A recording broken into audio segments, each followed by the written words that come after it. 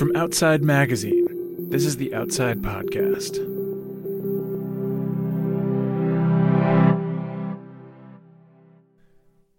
It happens to the best of us. Sometimes you end up signed up for a race that you really have no business running. My name is Peter Frick-Wright, this is the Outside Podcast, and the race I didn't belong in was earlier this year and called the Yakima Skyline Rim 50K. And pretty much every single K is either straight up or straight down. I was in good shape at the time. I'd been following a training plan for a 50M, which is not quite twice the distance. But most of those M's had been slow, not on the flat, just like my race was going to be. But then my plans changed. Instead of a long, slow, flat race, I got an opportunity to do something very difficult and very vertical. It was an offer I couldn't refuse, so I started looking around for races with similar terrain. I signed up for the Yakima Skyline race because it had 10,000 feet of elevation gain and loss. I didn't know much else about it. Nor did I look into it much once I was signed up. And the morning of the race, one thing I realized I was particularly in the dark on was, who is this guy Tyler Green that everyone at the campground was talking about? He was some kind of big deal, going for the course record, using this race as a tune-up for UTMB, the big trail race in France. People were excited he was there. I looked around the starting line to see if I could figure out who he was. Maybe there would only be one guy who looked like he ran up and down mountains professionally. Or maybe he'd be wearing a name tag that said Tyler. But it turns out lots of people look really fast. And he's not a guy who needs a name tag at most trail races. The course started with a roughly 2,500-foot climb straight up the Yakima Canyon. I mean, this thing was brutal. Basically an hour climbing an incline steeper than stairs. And the stairs were the side of a mountain. This course would not pass building code. After you got to the top, the trail took a long, steep descent all the way back down to the river you just climbed away from. That was where they put the first aid station. And after that, there was another, basically 2,500-foot climb, and another spirit-killing descent back down to the river. Then, to get to the finish line, you did that whole thing in reverse, 5,000 more feet of climbing in the other direction. And it was at the top of the second climb where I decided I was actually having a pretty good race. I felt great. My food and water had been timed out perfectly, I was moving well, my body felt good. None of these feelings would last to the finish line, but the point was, through the top of that second climb, I don't think I could have been moving much faster. It didn't feel like anyone could move much faster. But that's when I met Tyler Green, running back the other way. He would be finishing the race about 45 minutes after I hit the turnaround point. We made eye contact, I nodded, we kept running, and despite winning the race by kind of a lot, he didn't quite get the course record that year. So a few weeks ago, I was talking with Robbie Carver, our composer and sound designer here on the show, and we got to wondering, how fast would that guy be compared to other professionals? Did he have any business running UTMB? Here's Robbie. Do you ever wonder about the actual differences between elite athletes, people who are really, really good, and professional athletes, the best in the world? It's understandable if you've never pondered this. I mean, if you happen to be lucky enough to be born with the genetics needed to be any kind of athlete, it seems crazy to scrutinize your good fortune any further. Just accept your stroke of luck and move on. You won. Enjoy your life. But if we start to consider the differences between the extraordinarily fortunate versus the astronomically fortunate, well, isn't it kind of crazy how some of us are born with bodies especially well suited for very specific athletic pursuits? Like, if your wingspan is greater than your height, and you have a low center of gravity, and a ridiculous metabolism, people are going to gape at what you can do in the climbing gym. Maybe put you on the cover of magazines, or in films with really awesome soundtracks. Over 7 feet tall with hands the size of dinner plates? Welcome to the NBA. Built like a tree trunk with a neck thicker than most people's heads? Enjoy your wrestling scholarship. But just as athleticism exists on a continuum, so too does what that athleticism can do for you. Just make it to the bench in the NBA, and you're sitting on a $1.1 million contract. If you're one of the 1,000 guys playing Major League Baseball right now, you're getting a minimum of $720,000 a year. But what if your God-given talent is hitting a bunch of white pins with a heavy ball from 60 feet away? Well, if you want to keep your lights on, you better be one of the 20 best bowlers in the world. And don't expect those lights to be in the Hamptons. The world's top bowlers make around $250,000 a year. Most professionals make about $50,000. And the numbers just get more daunting the more niche your sport gets. There are more than 1,500 pro surfers across the world, but barely 100 of them make a living off of it. Professional skier? You'll be lucky to pull in $30K to start. What I'm trying to say is, even among the astronomically gifted, the greatest of all time, there are still winners and losers. Which brings us to ultra-runner Tyler Green. Genetically gifted with a wiry frame, springy legs, and more grit than your average Navy SEAL. Grit that's rewarded, well, poorly. A full 30% of pro ultra-runners reported making less than $5,000 a year from the sport. And if Tyler wants to meet the average living wage requirement in the U.S., he'll need to be in the top 10% of professional ultra-runners in the world. We are joining Tyler at the starting line of the 106.5-mile Ultra Trail du Mont Blanc, or UTMB. If you're going to prove yourself as a truly gifted trail runner, there's no better place than UTMB. And that fact did nothing to calm his nerves. There is just this different frenetic energy than any other race out there, to the point where it's like a little bit exhausting, like just to get to the starting line. Une minute d'applaudissement. Je vais vous demander d'avoir les bras en l'air et de taper dans les mains. UTMB takes place each year in Chamonix, France. Tucked into an absolutely stupendous mountain valley, it's easily the biggest, most important trail race in Europe. Arguably the most important in the world. And it's tough. Runners climb more than 30,000 vertical feet as they circumnavigate Mont Blanc, the tallest mountain in Europe. And the climbs are very steep. Like, I don't think they utilize switchbacks quite in the same way that we utilize switchbacks. And yeah, it just makes for a really challenging course, especially for Americans. It's also one of the few places anywhere that trail running attracts real, actual spectators. It just feels huge. I mean, there's people lining the trails and lining the roads for almost 20 straight miles. Tons of people, like where it feels like a Tour de France stage, like a climbing stage where people are on each side of you, like cheering as loudly as they can. Crack the top 10 at UTMB, and a runner can break through to sponsors, media, maybe even the public at large. Tyler had been focusing on this race all year, and he needed it to go well. Better than last year, at least. The year before, I had a really terrible race and had to stop, 20 miles from the finish and take a nap. And I finished the race, but it wasn't like up to my competitive standards.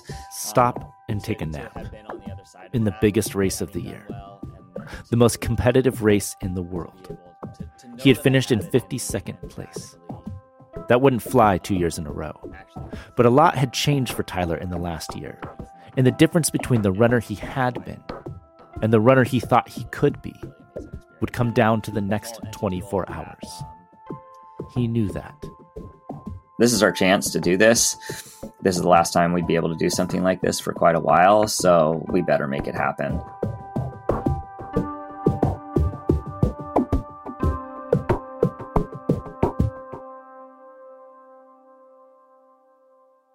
No matter how talented a runner you are, you don't just show up at UTMB and lace up your tennies. You have to race your way there. I think every ultra runner has like their kind of blunders in their early years, and their funny stories that come along with that. I think for me, it was... Tyler grew up running cross country in school and exploring the mountains with his father. He was a natural runner, and while he swore off racing after his first miserable experience with a marathon, he loved trails. And that eventually brought him to the Mackenzie River 50 miler in Oregon, where, he said, he made the mistakes almost everyone makes. I carried like maybe like 4-ounce flask of water with me without electrolytes. It was just this absolutely tiny water bottle, and I was using that as my main fuel source, and maybe ate a couple gels as well, but didn't understand the fueling aspect of ultra running as well. So ran pretty hard for a while, felt like I was running within myself, and then it all came crashing down very quickly. A bonk can be disastrous in a big race. You end up walking, sometimes puking, and you're probably not going to be competitive afterwards. Sometimes your body doesn't want to take in any more calories, and your electrolytes get screwed up, and you have to drop out of the race entirely. Which meant Tyler lost that first race, but not by much. I still ended up second, and so felt like, oh, maybe this is something that that I have some future in. And then all of a sudden, I was like fully into ultra running. The next year, Tyler was back at the Mackenzie River Ultra, which he won, and where he met his future wife, Rachel Drake. We actually met while washing in the river together, and I offered my bottle of soap to her as we were washing in the river, and we struck up a conversation. Rachel had been a Division I runner in college and was a few years into a medical PhD that would lead to an MD. If that's not intimidating enough, in the coming years, she would begin cracking into the upper echelons of the sub-ultra distances, trail runs in the 20 to 30 mile range. But for now, she just needed some soap. We kind of dated and then didn't date and became friends and training partners. And then all of a sudden, then all of a sudden things happened very quickly, and we were basically talking about getting married and stuff. Tyler and Rachel wanted to turn their two lives into one shared experience, to permanently merge their training programs, to pop each other's blisters and fold each other's toe socks, to crew for each other forever. So that's what they did. My wife's an incredible runner, and so we were able to, those are some of the best times when we connect most, is to go out and train. So that was definitely a helpful. As Tyler and Rachel's relationship deepened, they also deepened their ability to kick some serious ass on the trail. She was like going to a lot of different races and beating a lot of people that had been on the global stage for a while, like just smaller races, but there's someone there who's really shown themselves to be really good, and she goes out and beats them. They're like, who is this person? Eventually, they both secured a Nike sponsorship, and Tyler earned a much-coveted ticket to compete at Western States, the most prestigious and oldest 100-miler in the U.S. He came in 14th. It was a solid finish, but it left him hungry for more. I just set on this path to be a student of the sport and to give myself opportunities to learn how to do it, because by the time I raced Western States, it was like 4 or 5 years already into the sport, and felt like, oh, I'm pretty good at this, but I don't quite know how to get to this next level yet. And I'm just going to see what I can do and learn how to get there. Up to this point, Tyler had been a part-time student of the sport and a full-time health teacher at a boarding school. He also coached their cross-country team. It was a nice little job. But push come to shove, being a professional athlete was probably better. So with Rachel's blessing, he turned his attention to training full-time. But just as he was beginning to grasp what being a full-time student of the sport was going to require, life decided to make Tyler a student of something else as well. I've actually, my baby's awake. Yeah, I was just about to say, I think I hear Lewis in the background. Yeah, okay. So, unfortunately, we never got to talking about... That's after the break.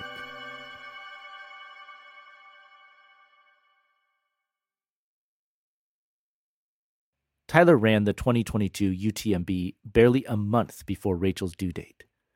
And while he no longer had to spend time wrangling little kids in the classroom, there was an even littler kid forcing even bigger changes, even before he was born. I felt a lot of sadness as she started to not be able to run quite what she was capable of because she was pregnant, and just seeing like, okay, this is this is a change in how our relationship will be from here on out. And as I'm saying all of this, I'm the one talking from a more privileged position here where I was able to continue my running. So I think that like her experience was much more difficult than the road that I had to travel. Tyler lost his training partner, but Rachel lost her training. For a while, anyway. We knew that we wanted to be parents, and there's a point where, there are all these different races that I'd be disappointed not to run, but I think the greater disappointment, the greater miss would be not having a kid and having the experience of being parents if it's possible for us. Baby Lewis was born in September 2022, healthy and happy. As parents, they were overjoyed. As runners, they had a little something extra to run for.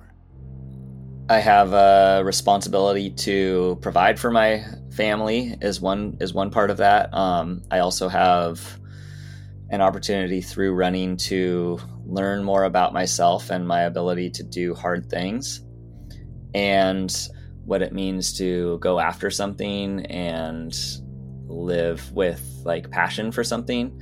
I think that those are all things that running is going to provide for me that I'm hopefully able to impart on Lewis. And so began Tyler's life as the running dad. With Rachel doing medical rotations, Tyler fit his runs in as he could, getting his recovery time in by napping with Lewis and bringing him along to cross-country meets, where he still acted as a coach for the boarding school. But as any parent will tell you, having kids will deepen many aspects of your life, but it will also narrow others. And while Rachel definitely sacrificed more than Tyler, being a father was requiring significant adjustments to how he related to running.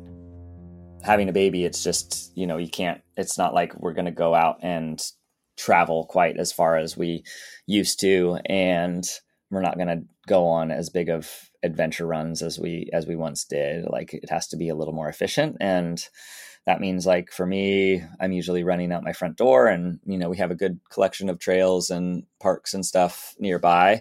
But, it is a bummer to miss out on.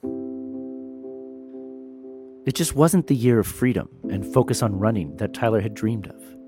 Instead, he traded pristine alpine runs for bleary-eyed bottle feedings, given up meandering trailside chats with the love of his life, and replaced them with logistical conversations between diaper changes. And then Rachel developed stress fractures as she tried to return to training. But they had each other, and Lewis, and as they looked at the path they were on, with Rachel about to start her medical residency, they realized that, despite the challenges, if they were going to go for it as runners, this was the year. Rachel wanted to race OCC, the 50K distance at Mont Blanc, and Tyler had his eyes set once again on UTMB, 106.5 miles. The races were just days apart. So Rachel took a leave of absence, and with 2 months free of any other obligations besides training and taking care of Lewis, the family flew to Europe and set up a base camp near Chamonix, where UTMB would take place. Rachel and I really just fell into a good little routine where, we actually kind of incorporated part of our family time into training, or training into our family time, where every morning we would load him onto our Osprey Poco, the little kids backpack, and I'd throw him on my back and we'd do a hike. And we kind of just had our 2 or 3 different routes that we would take straight from home. Maybe pop into a little patisserie afterwards, or hop into the grocery store to grab whatever we needed. But it was also pretty good training, right? It's low intensity training, but both of us were able to hike up steep stuff. I put the extra weight on me just as a way of getting some real functional strength for climbing that could be really applied well into UTMB training. After their morning hike, it would be time for Lewis's nap. Rachel would get her hard run in, and after that, Tyler would head out. They had also invited family and friends to come and stay, so often had extra hands for Lewis. For 2 runners prepping for their season peak, it couldn't have been more idyllic. So we just had this great kind of back and forth, like we're handing off Lewis, or Lewis is somehow a part of the training as well. In a way, it allowed them to wind back the clock and return to a time when running together in beautiful new places had been the ultimate expression of their relationship. Only now, it was better. As we were spending time in Europe, we both just said, like, this wouldn't be as fun without Lewis around. Rachel raced first, at OCC. For her, at least, the time in Europe had done its job. Being with her family, away from the stresses of medical school, had helped bring her back to something of the form she remembered. She took 6th place. She just had a really great performance where I think she was still wondering, she was wondering if she still had it, if after pregnancy, like where her body would be and where she would be athletically. And, I think she's still getting her legs underneath her, but that was a really good performance that was saying, like, okay, like I can do this. Then it was Tyler's turn.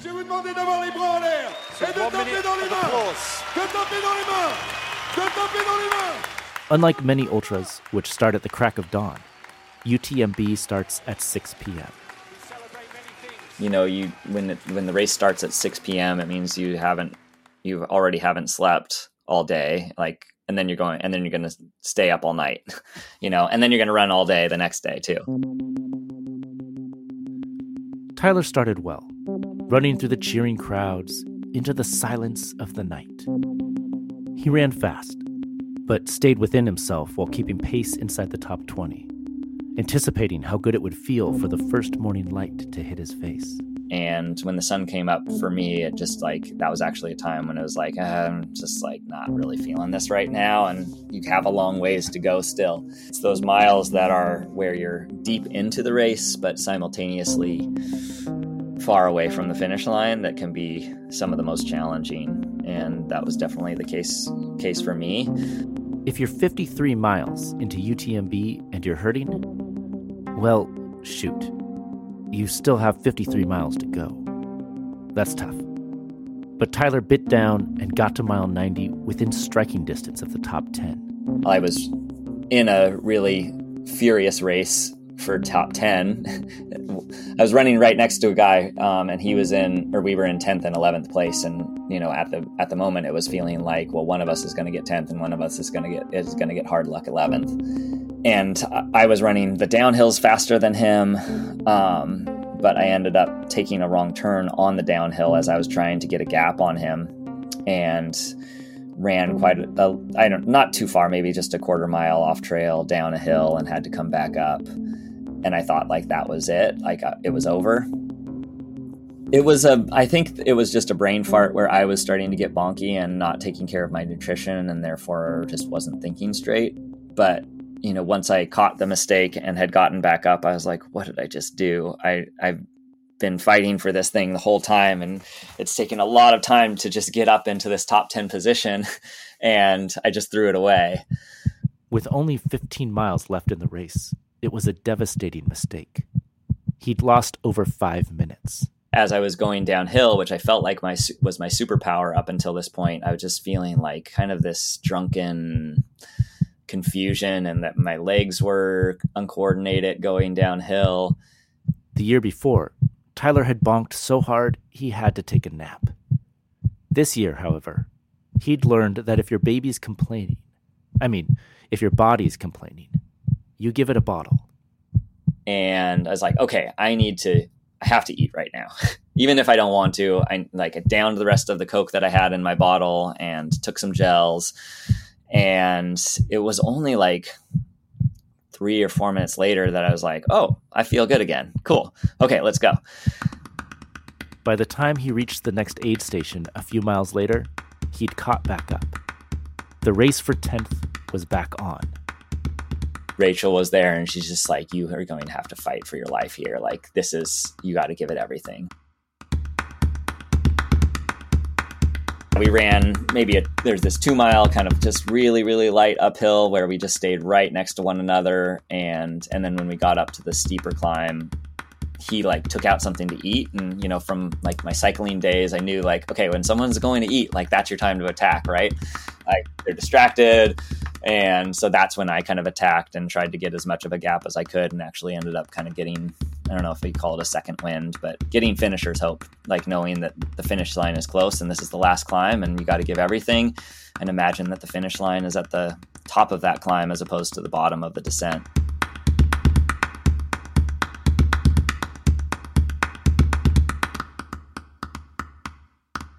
And then like other guys started showing up like up the trail that were really hurting. And I passed another one and I was like, okay, now I'm in ninth. Okay, cool. Now I got a little cushion where I can still get in this top 10. And then I see another guy up ahead. And those are the types of things where, yes, you're exhausted, but you know it's over soon. You know you can last a little bit longer, and something kind of just like primal clicks, which is like, that's the thing that you kind of live for in these things too, of like, it's not just drudgery and pain. It's like, it's that in like mile 90, it's like, well, that's where the real special stuff happens.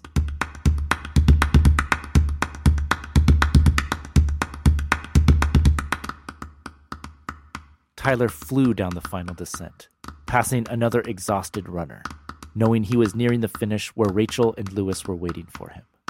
And it wasn't until like, 2 miles, maybe 3 miles out from the finish line that I caught the last guy. But I also like kind of knew that I was going to get him because I was just like, wow, I'm moving so well in these last miles and nobody can be running this fast.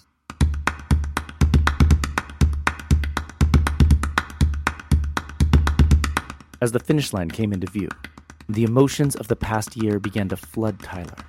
The joy and the sacrifice of relearning how to be a husband, finding himself as a father, and stretching to be the fastest runner he'd ever been. For Tyler, it was a beautiful moment. Like I definitely like kind of started crying a lot, and I think that was just this culmination of all of the hikes that we had done together and the way that our family had kind of made this big investment in this race, and for it to all like culminate in that, and having Rachel and Lewis on the finish line, having my parents at the finish line, and my crew chief Jordan, who's been really supportive to me as well. Sometimes, as an athlete, it all comes together. The training goes just right. Your sleep and nutrition are dialed. You hit peak fitness when everyone's eyes are on you, and you absorb little changes to your routine, like, say, your wife having a baby and becoming a stay-at-home dad. Sometimes, you're the main character. Yeah, it's these pinnacle moments that it's kind of like you get kind of lifted, like you see, all of a sudden you see like how all of these things connect. You know, it's this moment, like this cinematic moment in the movie where you get these flashbacks of like, oh, that happened and that happened and that happened, and all of it like builds towards this moment. The build up to this moment hadn't been easy. His whole life had changed within a year, and he'd never run better. But in a way, it made sense. Training, after all, is all about going hard and then giving your body time to recover. That's when you get faster. And sometimes life works the same way. Rachel and Tyler had been going hard all year, putting in the miles, both as parents to an infant and as runners. So in Europe, they took their foot off the gas, allowed themselves to catch their breath, and put their legs up. They reconnected as a family. And then they kicked some serious ass. This is Tyler Green on your screen, and there is Rachel Drake and their baby Lou. Oh, that's a lot of emotion. Lou is unfazed. Lou's like, Dad, why are you crying? Congratulations, Tyler. What an absolutely incredible performance. His wife there, Rachel, was 6th in OCC on Thursday. That's quite the duo this weekend. Oh, yeah. Power couple right there. And, you know, there's those moments, they happen very quickly and then they're gone. So, fully embrace them and enjoy them.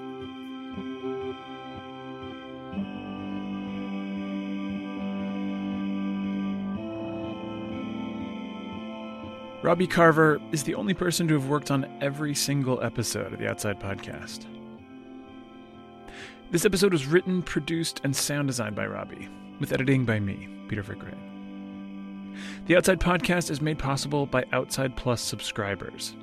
Learn more about all the benefits of becoming a member and sign up at outsideonline.com/podplus.